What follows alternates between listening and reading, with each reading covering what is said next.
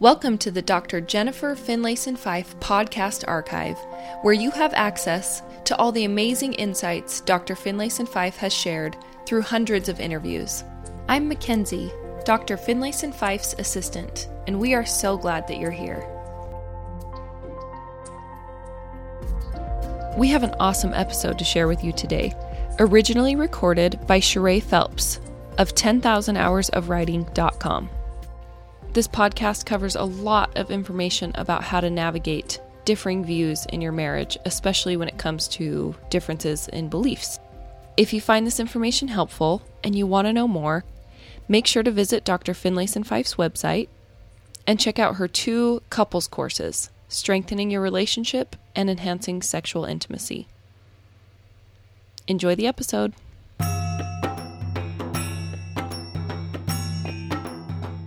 This is Cameron Wright, and I'm the author of The Orphan Keeper. And so listeners understand, let me set this scene up for you. The Orphan Keeper is a story of Taj Roland. Now, Taj was a little boy in India who came from a very poor family. They were living in a thatched hut, dirt floor, and he was always running off and getting into trouble. And despite, his circumstance, sometimes going hungry, he thought life was actually pretty good.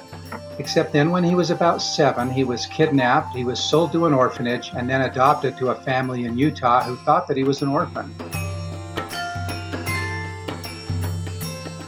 It took Taj about a year to learn enough English to tell them otherwise, and when they realized, they were horrified.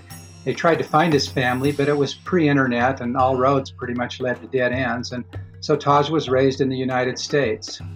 Well, as he grew older, he was around 19 or 20, snippets of memory began to resurface, causing him to wonder about his past and cultivating an intense desire to seek out his heritage. In this scene that you'll listen to, Taj is in London. He's been introduced to an Indian family there, the Tambulis, and he's conversing with the head of the family, Papa Hari, and his son Pranay. And Taj has noticed that as Hindus, they have a variety of carved figurines of their gods, and it sparks a bit of both memory and curiosity in Taj, and so he wants to know more. So let's listen in. What about your carved figurines? All these little statues? What about them? They're your gods, right? Why so many? Papa Hari rapped his cane on the floor as if to jar it awake. Why not? As Hindus, we love our variety. We exclude nothing. Yes, we have many gods. Vishnu, Shiva, Saraswati, Lakshmi. In fact, many devout Hindus also worship cows, monkeys, trees, mountains, rivers, even the ocean. In the end, Taj, we believe that God and the many creations in the universe, no matter their form, are one. It's confusing. I would say encompassing. Taj was quiet, hesitant. What is it? Papa Hari asked. Taj picked up a carved, bearded man with 4 faces and a lotus flower growing from his head. He studied it, placed it beside the others. I must have had some of these same gods when I was a kid. They seem so familiar. You don't have them now? Pranay asked. I'm a Christian. Excellent, Papa Hari chimed in. Excellent? Taj breathed surprise. You don't care that... Papa Hari interrupted. Taj, there is a declaration in our sacred texts that reads Vasudhaiva Kutumbakam, which means the whole world is a family. Does your belief help you to become a better person, to grow, to progress? That is our only concern.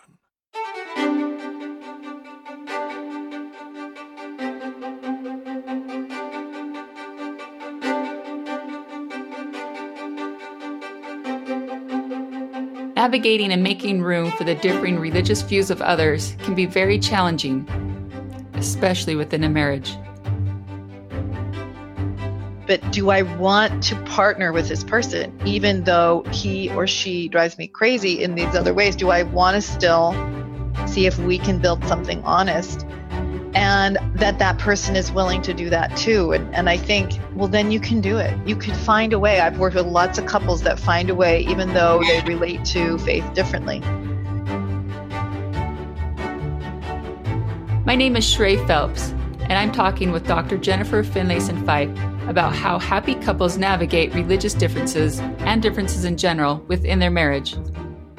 Wrapping up the conversation, Dr. Finlayson Fife will discuss how to act from a place of strength and integrity when choosing if those differences are too big or too much for the relationship.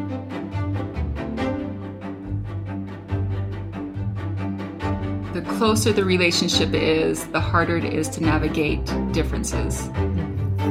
And I feel like religious differences kind of present a unique challenge separate from just differences in general. I wonder if you can just kind of speak to that a little bit. Mm-hmm.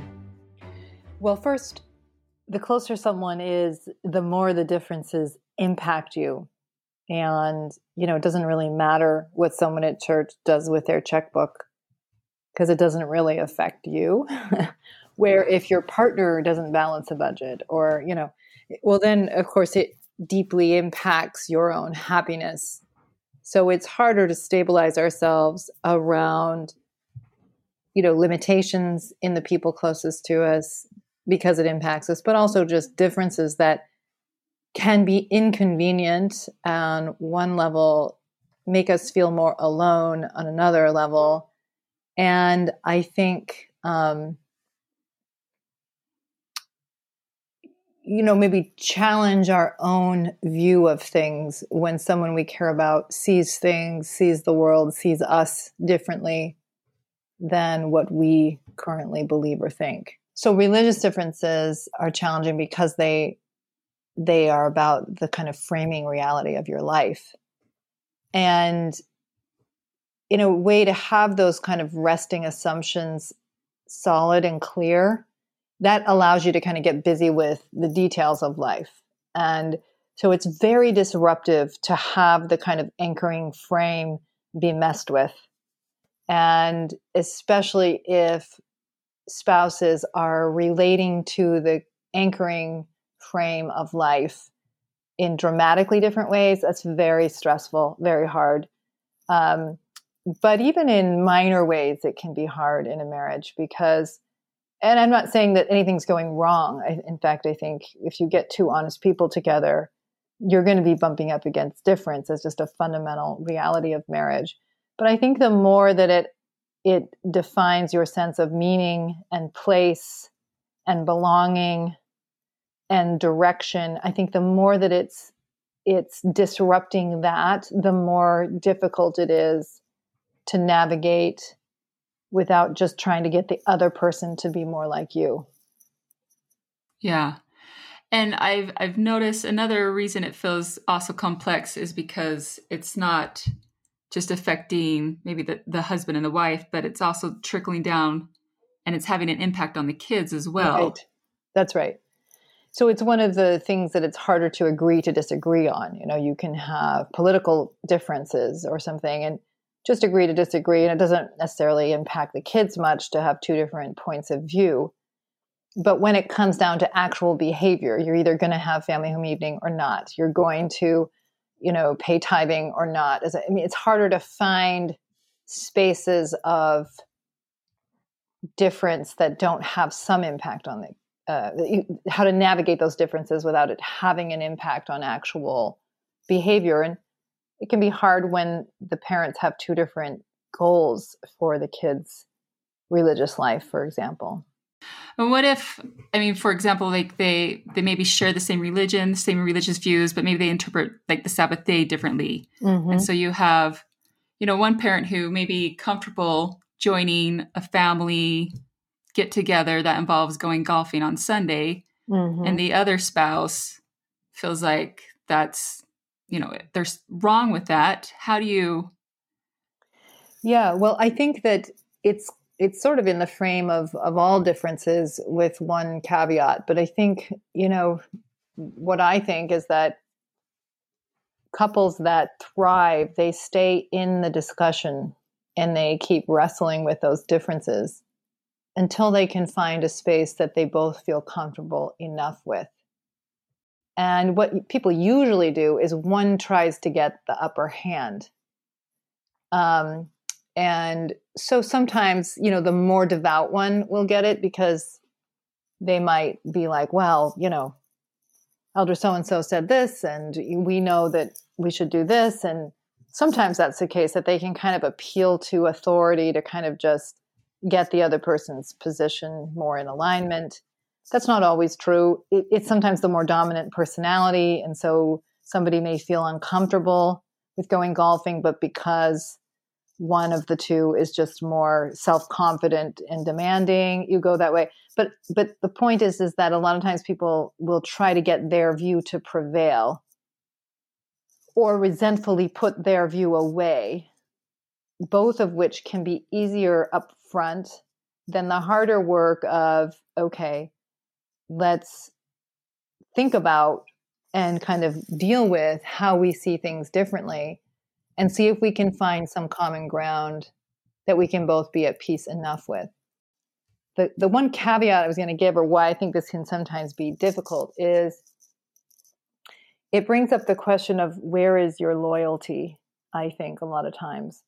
Mm-hmm. Is my loyalty to my understanding of authority and obedience and deference to kind of something bigger and outside of the two of us? Or is my loyalty to creating a partnership that doesn't betray the best in me, but it's about working out something between you and me that's honest and fair? And I think when it's like, well, okay, you may not want to obey the Sabbath day in the way that I think, but if I think that's what God wants from me, right? And I have lots of church leaders who are telling me I'm right about that. Well, where is my loyalty and how much flexibility do I have? And I think that's the kind of central question that is at the core of a lot of these struggles. And I think some of the challenge starts to come up where people feel like they are choosing either to be loyal to, in a religious, when it comes to religious differences, they feel like they're choosing whether to be loyal to God, right, or loyal to their marriage. Well, right. And I think that I don't think you should be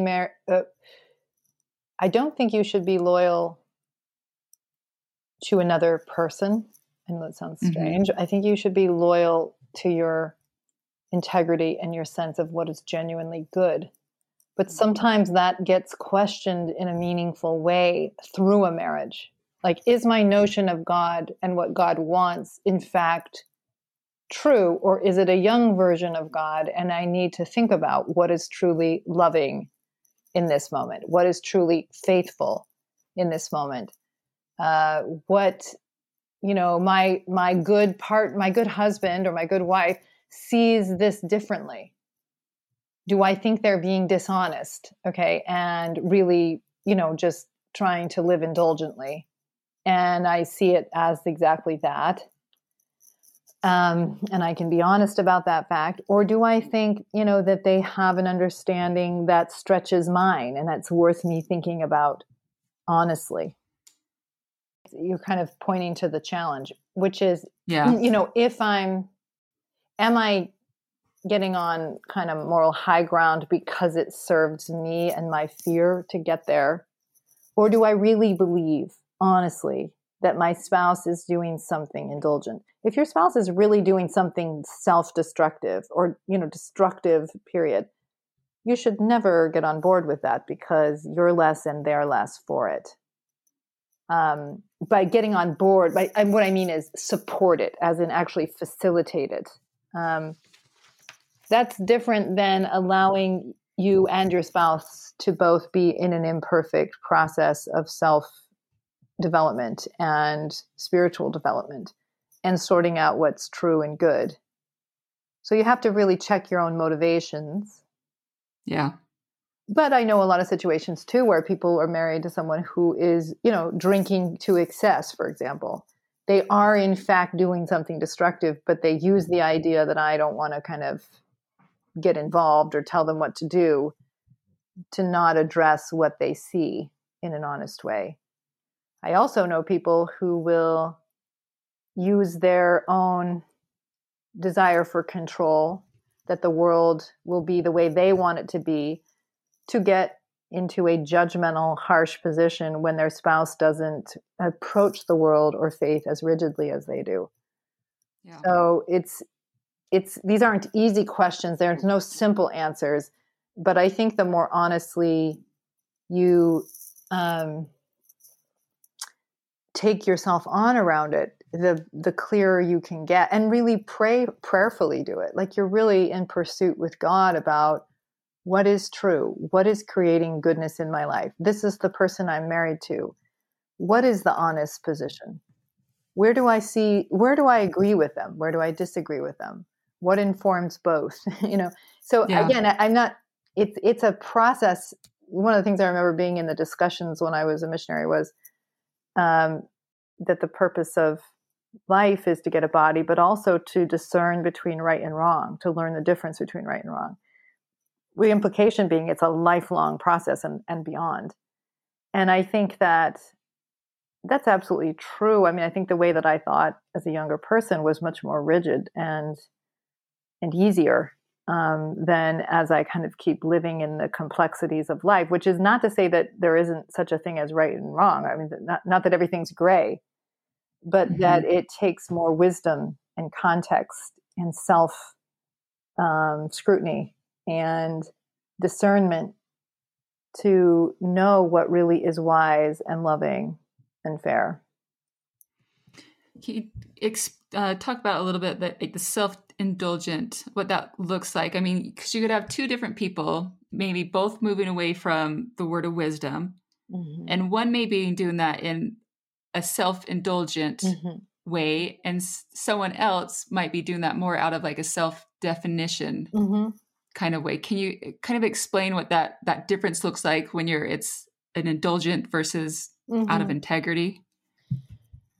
Yeah, well, I mean, for starters, I mean, I think something like the word of wisdom, the indulgent would be where somebody's using any substance to get away from themselves and get away from their lives, right? So anytime anybody would be doing any process, whether that's word of wisdom related or porn or spending money or eating food that is designed to numb oneself out, to handle life's anxiety in an avoidant behavior. That's, a little bit of that in life. People always will do a little bit of that. You watch a movie when you want to settle down or something. But I think that in any way that is really making your life worse, that when you come back to reality, you've now got more of a mess.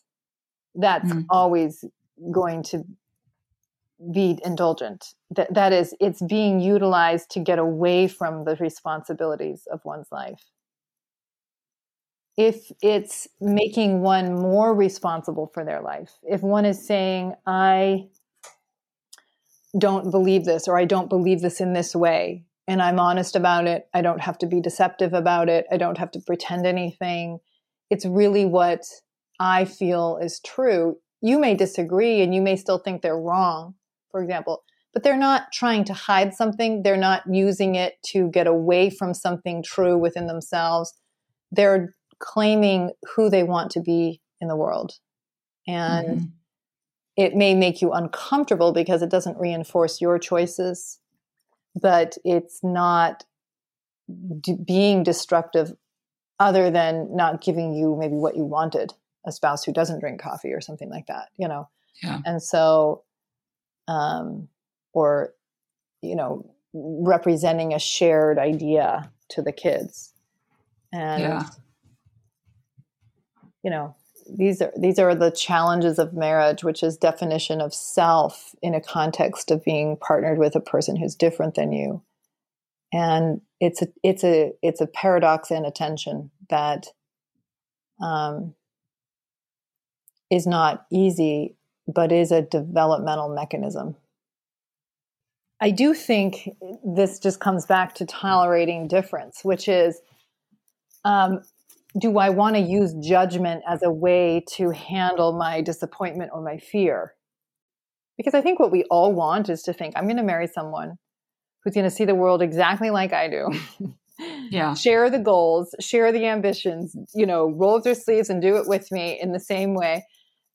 Maybe have strengths that I don't have, and value my strengths. But ultimately, we're just going to be a united front. And that's seldom what you get in marriage. I mean, you just have to confront more limitations and difference in inconvenient places. And so, yeah, you just have to look at how busy am I getting in there trying to get my spouse to look look like me and reinforce me. Yeah. Now, I can be intimate in the sense that I can share my honest view. It's painful for me that you have the view you have. It's hard for me for A, B, and C reasons. It challenges my sense of what I want. It challenges what I thought we would share together. It makes me feel isolated. It makes me feel frustrated because I think your loyalty is to something other than me. So you can be intimate in that you're sharing genuinely what impact it's having on you, as long as you're not trying to do it to manipulate them, but to say, okay, we're a partnership and I'm not trying to tell you you have to be different, but it is hard for me for these reasons. And they might say, well, yeah, I get that. And it's also hard for me that you don't see the world that I do, genuinely, because I feel like you're too rigid or you're too fear-based or you're too, whatever the issue might be, you're too critical. And so, but I think when a couple cares about each other, they make that, they make room for themselves, but they do care about their impact on the other person and try to be true to both. So, for my husband and I, especially earlier in our marriage, I think in reality, we were quite similar in terms of our relationship to faith.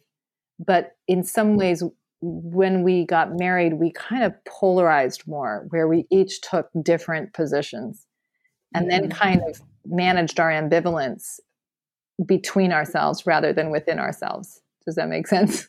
So one person took a more liberal view, the other one took a more conservative view around faith, and then we'd fight each other.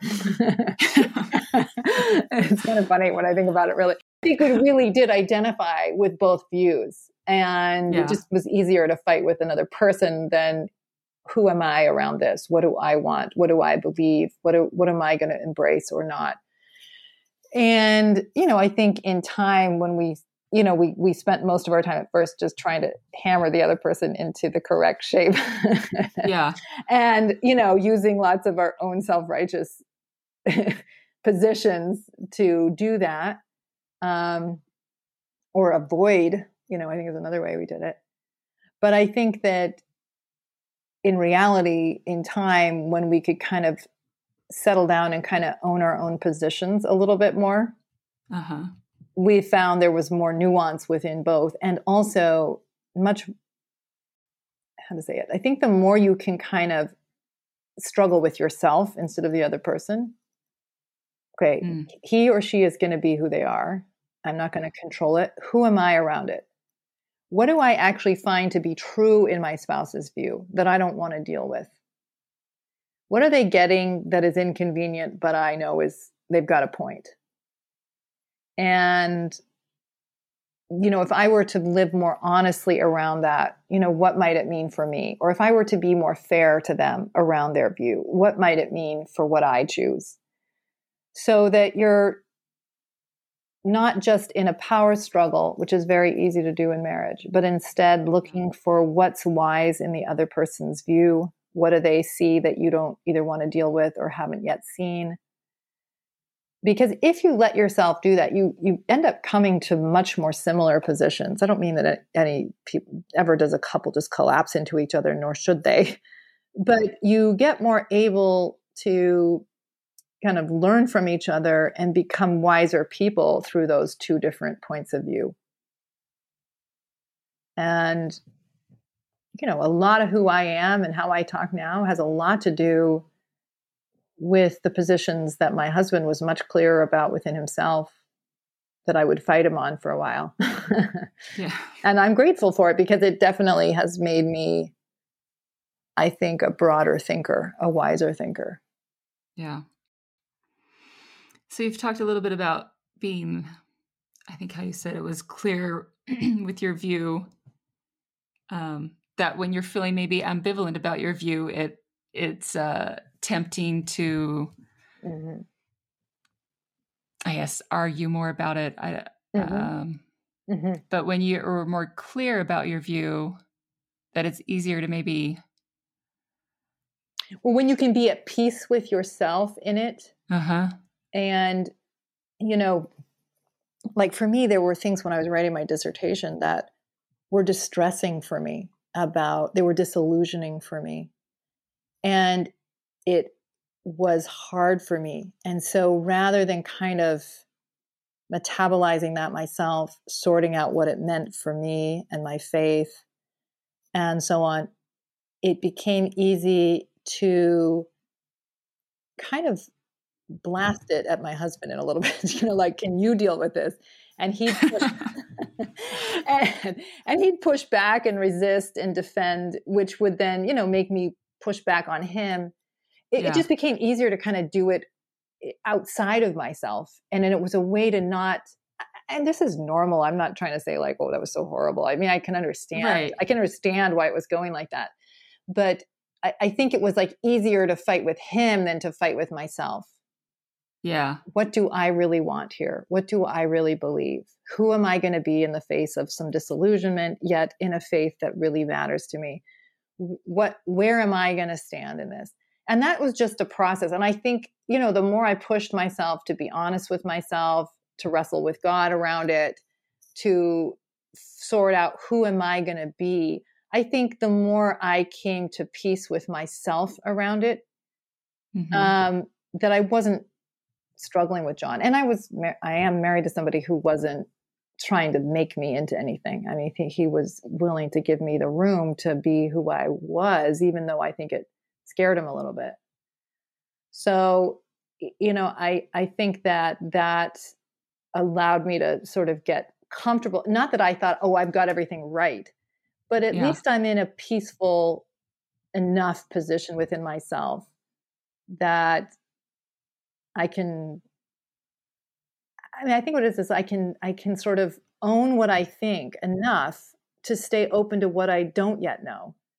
Yeah. It's like I can hold on to what my honest position is, but without the idea that I've got everything right. It's just where I stand honestly right now. And for me, like when I was a missionary, I think, when I was in the MTC, I remember there was just so much pressure around conformity. Like, get up and bear your testimony and make sure you hit these 4 points. And for me, it just felt like brainwashing. It felt false. It felt dishonest to me. I mean, I'm probably more sensitive than other people to these things, but I was like, this feels wrong to me. And so I was really kind of wrestling with God around, is that what you really want from me? Do you just want me to fall in, be a puppet, play a part? Or do you want my honesty? And I was trying to figure out who God is. God a God of just compliance and shut up and just do it? Or does God want me to struggle honestly with what is true? And for me, it was very clear in my relationship with God that God wanted me to struggle honestly with what was true, not to be indulgent or to use that to get away from things I didn't want to see or deal with, but to really be earnest and honest. That was the right path. And so I think that, that's been helpful for me, because I think that's what God asks of all of us, is that we're striving to be as honest as we can, even though we're only touching part of the elephant. Yeah. Because that's the only way we're going to come to a collective wisdom. A greater wisdom. And some people are having very different experiences, and they have different realities for good reasons. And it's not because they're wrong, even if their point of view is limited by their experience, just as it is for anyone else. And so it sounds like, partly what you're saying, when you're struggling with differences, it's sometimes the tension with the struggling with the differences isn't so much about the differences, like the topic of the differences, but that tension that's created is partly it's starting to expose maybe areas in your personal life where you're underdeveloped or where the relationship's underdeveloped, and it's exposing flaws and limitations and weaknesses maybe within the relationship or yourself That's right. So that tension's not just about the difference. Yeah, that's right. Exactly. It's exactly right. It's easy to be like, what is the problem with my spouse? Like if they would just be more like me, everything would be going way better. And that's a very, very tempting idea. And in my case, it's true. No, I'm just kidding. Yeah. No. So it's a very tempting idea. But how to say it? It's like, it's those are the gifts because there's what do I not yet understand? How am I not yet developed? I think one of the real liabilities in our country, and this has been true with the internet and the ability to create these echo chambers of information, is that people can go and find a group of people that reinforce their very limited view. And then they can shout at other people in a self-righteous way about how stupid the other side is when they're so blind to what they don't yet understand that they don't see how much that other echo chamber has scapegoated them. And this is just a really huge problem we have. And it makes us very vulnerable as a society. And when you just get social reinforcement for your view, it's very easy to be ridiculously blind to what's true. And so you have to, if you're going to be a wise person, you have to walk towards what you don't yet understand and tolerate the disruption of it and the discomfort of it. And I find it very, very disruptive and uncomfortable. I never enjoy it. And, but I'm always grateful when I tolerate that, because if it expands my understanding of humanity, of other groups of people, of what they understand about the world that I don't yet understand, it helps me be, first of all, a better person, a kinder person, but also a wiser person. And you don't want to be working with just a really limited roadmap in a complex world. It's a liability, and it makes you vilify people too. You've talked a lot about like owning your view honestly. I wonder if you could just kind of talk about like what that means to you when you hold on to your view honestly. And I mean, by holding on to your view, you're not dismissing someone else's differing views, and and by making room for someone else's views, you're not necessarily betraying your own views. That's right. I mean, what does that look like? Yeah, well, it's like I'm comfortable enough in my ability to be a person who will discern honestly that I can tolerate understanding and invalidating view, because I trust myself to look at that information honestly. I trust myself. I think people that feel the most afraid of alternative views is they feel like they can't, that if they open themselves up to the view, their own view or their own sense of self will get obliterated. So they're resisting they're fending off any other view because they feel fragile in their ability to stabilize themselves around what they think. So they either go out and demand other people see things the same way, or they will just fold into the view of somebody who's more confident around them.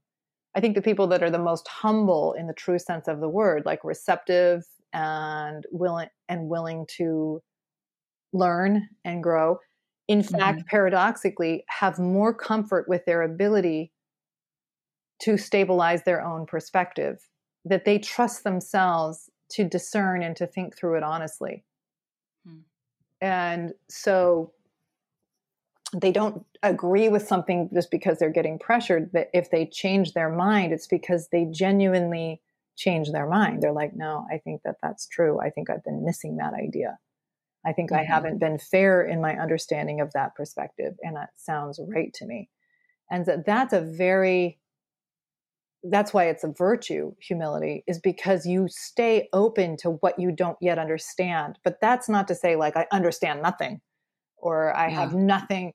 So for me, it's not about, I know I'm right, but this is my best and most honest assessment of what is. And so it's like, it's self-defining, it's self-expressing, but it's also leaves room for, but I may not fully understand it yet. Like this is what I think, but I may be wrong. And both can be true. That's not like I think nothing and whatever I think is stupid. No, nor is it that I got everything settled, so I don't need to listen to you. Collaborative couples are really able to do that. They're able to say, this is my honest view of our child's challenge. This is how I see you playing a role in it, spouse, and how I play a role in it. That's how I see it. But it's coming from my view only. How do you see it? Because a collaborative couple can get their genuine perspectives on the table and then look at where the other person is seeing it differently and ask themselves honestly, what are they right about in that? Couples that are more limited will just get into a entrenched power struggle. Whose reality is going to dominate here? Yeah. And they limit the intelligence in the couple. And when you explain it that way, the dynamics of what it could look like, the collaboration, like it's a very, I think, appealing thing to create in your relationship. 100%. To have that collaboration, to have those differing viewpoints and perspectives and be able to. But it takes some moral courage because your ego, you have to sacrifice your ego and your sense of security around an idea. I mean, human beings love ideas because they kind of anchor us. Mm. But to be willing to, probably like everybody in the United States over the last 4 years would get so clear about their own view generally. And just be like, what is the matter with the other side? Like people are whacked on the other side.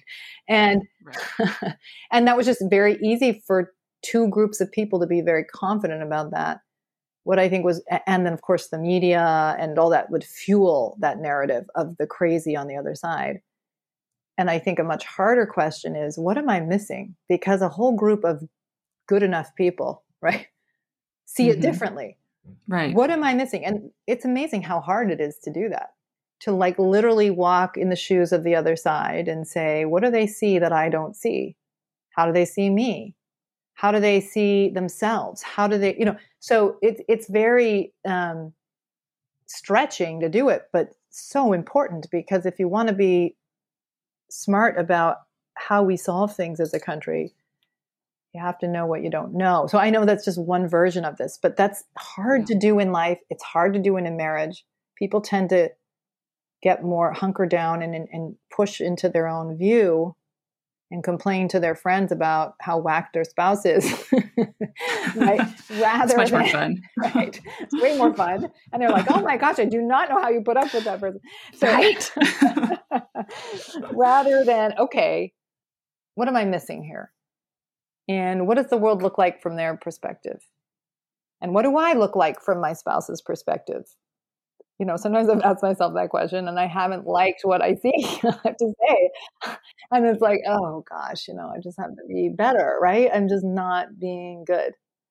So, so that's the kindest thing you'll ever do, but it does take moral courage and that's why we resist it. And as much as I know that it's the right thing to do, I think I resist it like every time.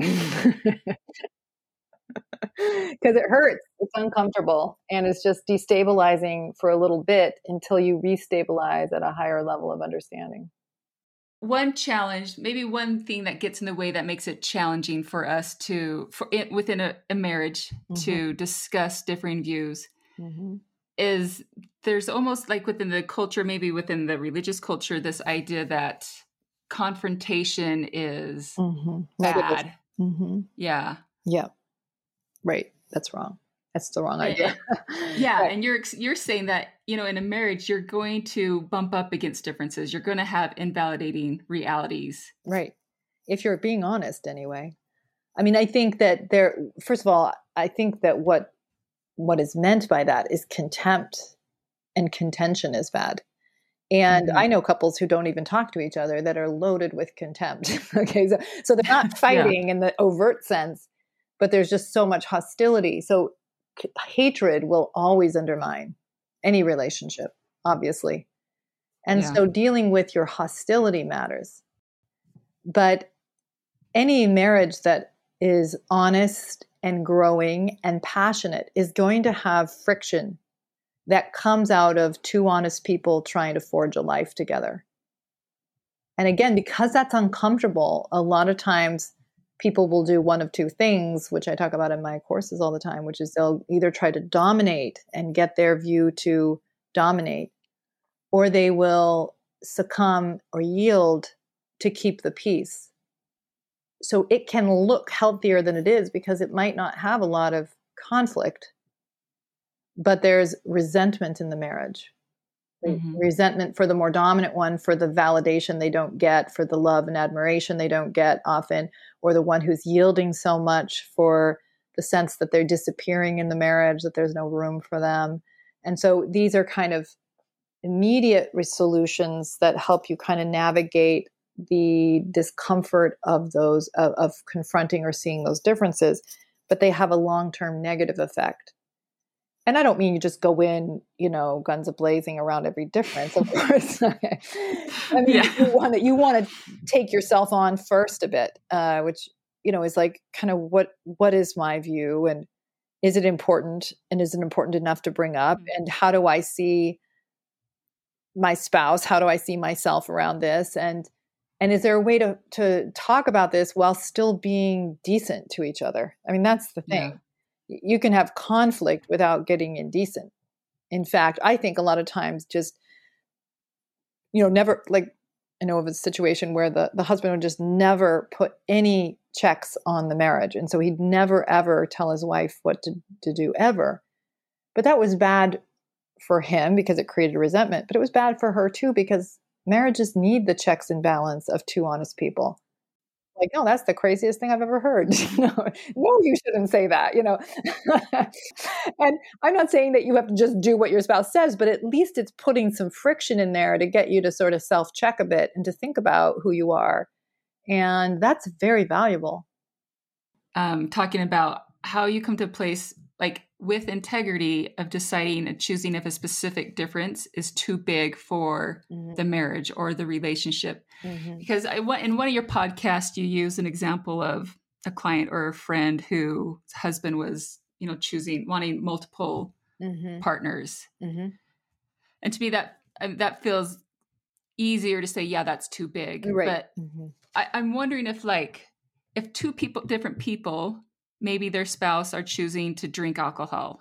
And is it possible for it to be too big for one person, but not too big for the other person, yet they're both doing it with integrity? Does that make sense? See what you're saying. That it's yes. Like you can't just make a list and say, well, these things are too big and these things aren't too big. So if this is what's happening, you should just get on board and make room for it. Let me see. I have to think about that. I have to think about, is it, and maybe that's too much to ask all at once. It's hard for me to know necessarily, like that question of, can it be too big for one and not too big for the other? The only thing that makes me wonder about that is if that what I'm doing is really truly asking too much of my spouse. But I think that I don't know the answer in any succinct way. What I guess I would say is I think that that's an important question for people to really take on within themselves very seriously, which is, can I really give this? Can I give this and be honest with myself? Can I be at peace with it? Even if I don't wish it were true. Like, let's say you have a spouse who drinks alcohol. Can I be tolerant of it and say, they matter more to me than this particular choice, and I want to be in a partnership with them, even though it's not my favorite thing and I don't like it, and I wish it weren't the case, but I honestly choose them. I think that, or is it just too much that I will feel too much resentment, that I will make them pay every day of the marriage, and I just can't give it, even if I think I should. I know that I can't. That's where I think you just have to take deep responsibility for yourself. Yeah. And it's easy. I guess what I'm not really answering your question. I'm just saying what I think is required of a high integrity person is to really own that choice one way or the other. What's the easier move is, I'm just going to make you pay for not being the person I wish you were, but I'm not going to go anywhere. Do you have, either some examples that you could share of people dealing with some differences and the choices they made around them, either too big or learning to work with them? Or I mean, the ones where I've seen people where it's like, it's just more than I can do, has often to do with issues around fidelity. Because that's just, it's undermining my dignity to be here. And where I've seen some people who really say, I can't do it. I do care about you, but I'm leaving. And they leave in a way that has dignity in it. And they leave in a way that has integrity in it. And they go on to live good lives, even though it was a lot was lost. And I've worked with people where they just want to make the person pay all the time, but they don't want to actually stand up and take responsibility for their choice. The smaller things, I guess I've worked with a lot of couples where religious differences have emerged sort of mid-marriage. Yeah. And it can be hard, and there can be a lot of struggle around it, and a question of like how honestly is this couple going to deal with this versus just kind of hide from each other a little bit of who you each are. And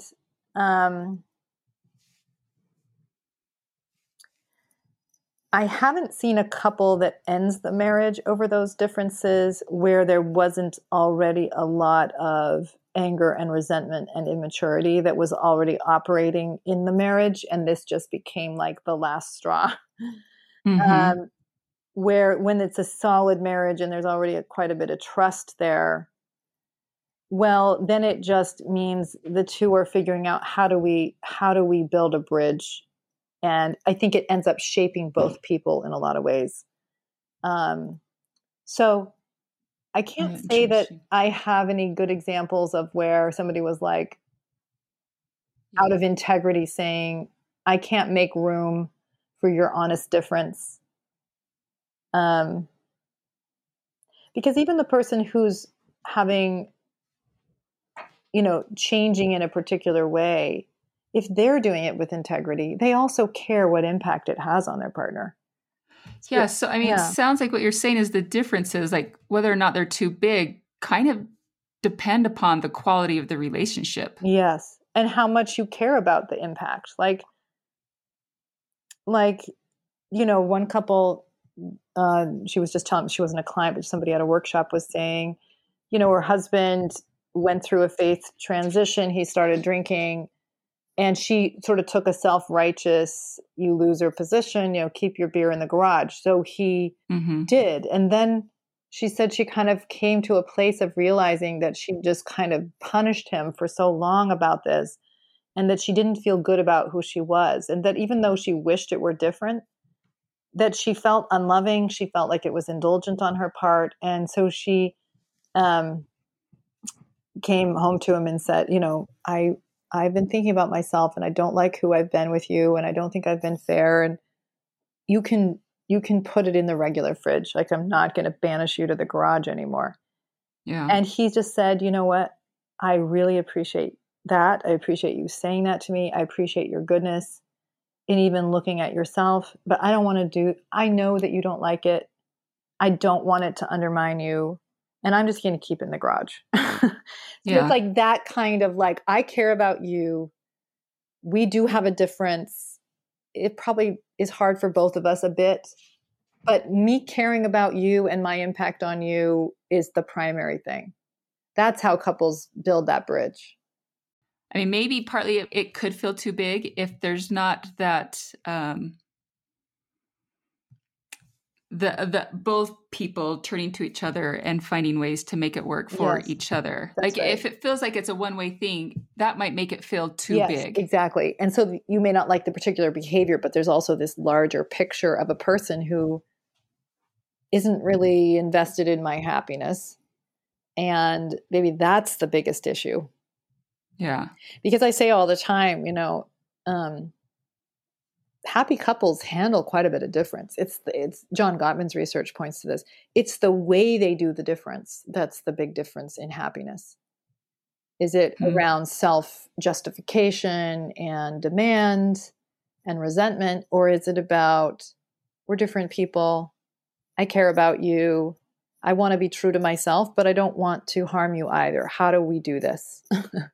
That kind of kindness is what ultimately allows couples to learn from each other and to be friends in a complex world where there's a lot of differences and a lot of differences in perspective and choices.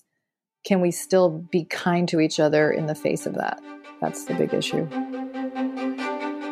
I don't think it is an exaggeration to say that every day we are thrown into the arena of confronting differences. We are constantly facing the challenge of navigating differing views, opinions, and beliefs. That happens at work, in your marriage, with your in-laws, helping your child with their math homework during gospel doctrine class, and on social media. And how we choose to navigate those differences matters.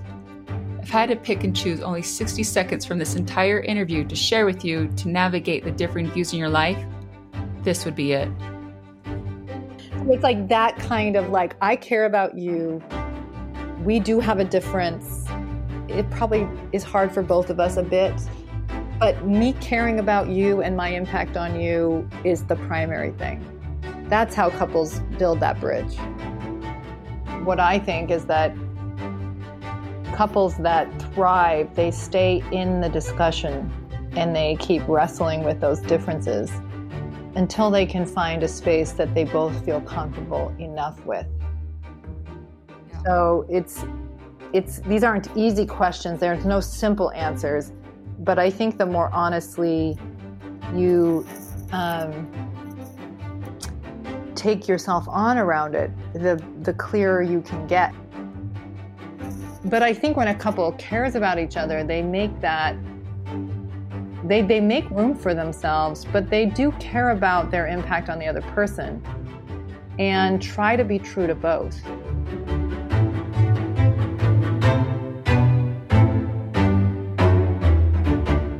Taj, there is a declaration in our sacred texts that reads Vasudhaiva Kutumbakam, which means the whole world is a family.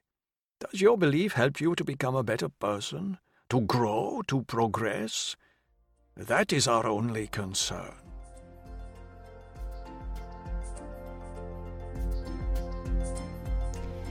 Thank you for listening. If you'd like to learn more about Dr. Finlayson Fife and the work that she does, check out the links in the show notes below to find her website, online courses she offers, information on upcoming events, and her free Facebook group.